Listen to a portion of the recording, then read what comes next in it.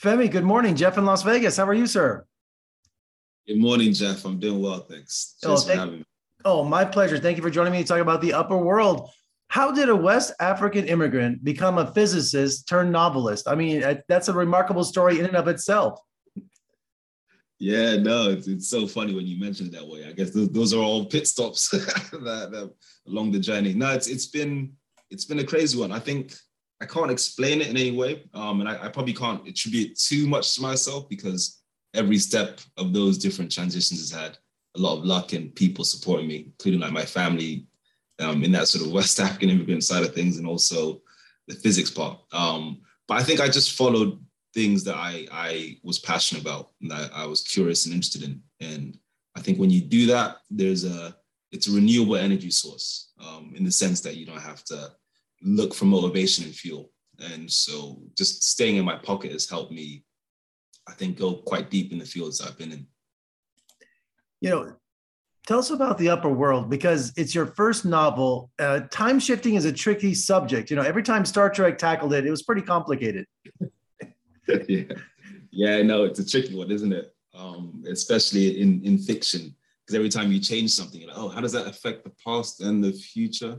But anyway, no, I had a background, as you mentioned, in physics, and so I think one of the big things for me was how do I make this stuff around physics simple, and give people a reason to give a crap in the first place as well.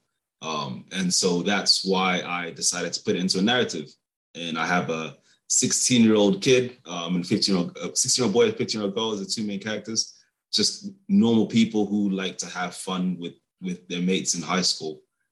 Wanted a very concrete, relatable story, fun story and funny, but then kind of in the background have this otherworldly time travel physics stuff. So you get a bit of best of both worlds. And you wrote this book because you said it was something you wanted to read. And if it didn't exist, you created it.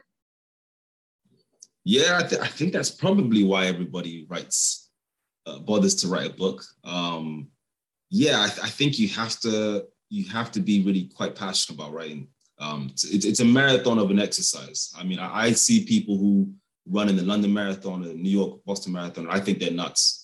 But maybe that's probably how people look at someone who takes out a couple of years to write a book. But yeah, for me, it was just giving people a story that they hadn't experienced as well. I would have loved to have had this book when I was a teenager. And I know a lot of adults who read the book and really enjoyed it. I think this genre of young adult, if you think of films like Hunger Games, etc., a lot of adults really appreciate it as well. And so it really is an opportunity for me to tell a story I was passionate about, but also to give other people an unexpected combination of things, and also opportunity to explore different sides of their minds, whether they like, urban stories or like physics or not, etc. And it's set in London, so it's got an English flair to it, which I think is pretty cool.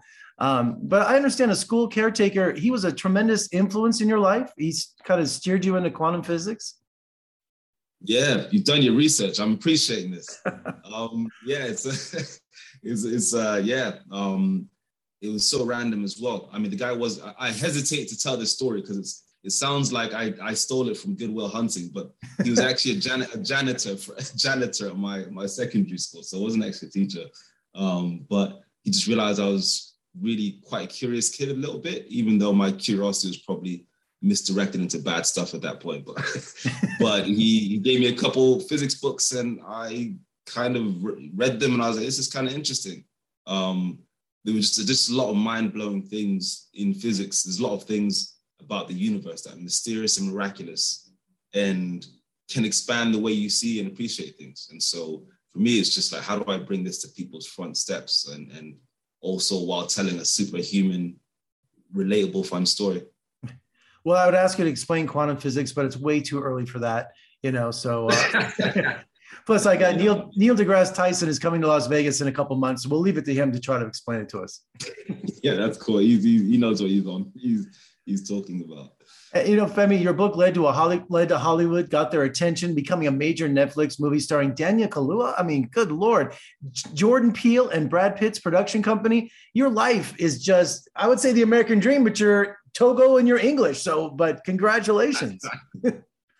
Yeah, no, thank you, bro. Yeah, it was wild. I mean, this all happened during Corona as well, right? So on the one hand, like alone in a room isolating, and the world is upside down and melting. And then on the other hand, yeah, there's a 15-way auction for the book, and Netflix, Keen and Daniel wants to be, yeah. And so it was, I would say it was, a dream come true, but I think it was so far beyond that. I wasn't smart enough to think of this, to dream this up. So it's been incredible, yeah. But you're smart enough for a sequel, right? Working on a sequel to The Upper World? Oh yeah, I hope so. I'm writing it as we speak. I mean, not as we speak right now, obviously, but in general, in this period, good chunk of the way through. But I'm excited. So it's going to be a prequel sequel. It looks at the events before and after book one. And so kind of like The Godfather 2, kind of playing around with that timeline of what happens before and after. Femi, I'm an advocate of education, and I think that's exactly what contributed to your success. I mean, to be so educated, and I think just what a wonderful story you have. And also The Upper World, congratulations. And I appreciate you talking to me today, and I wish you all the success. Let's talk again when the movie comes out. Yeah, I'd love to come back. Thanks so much, mate.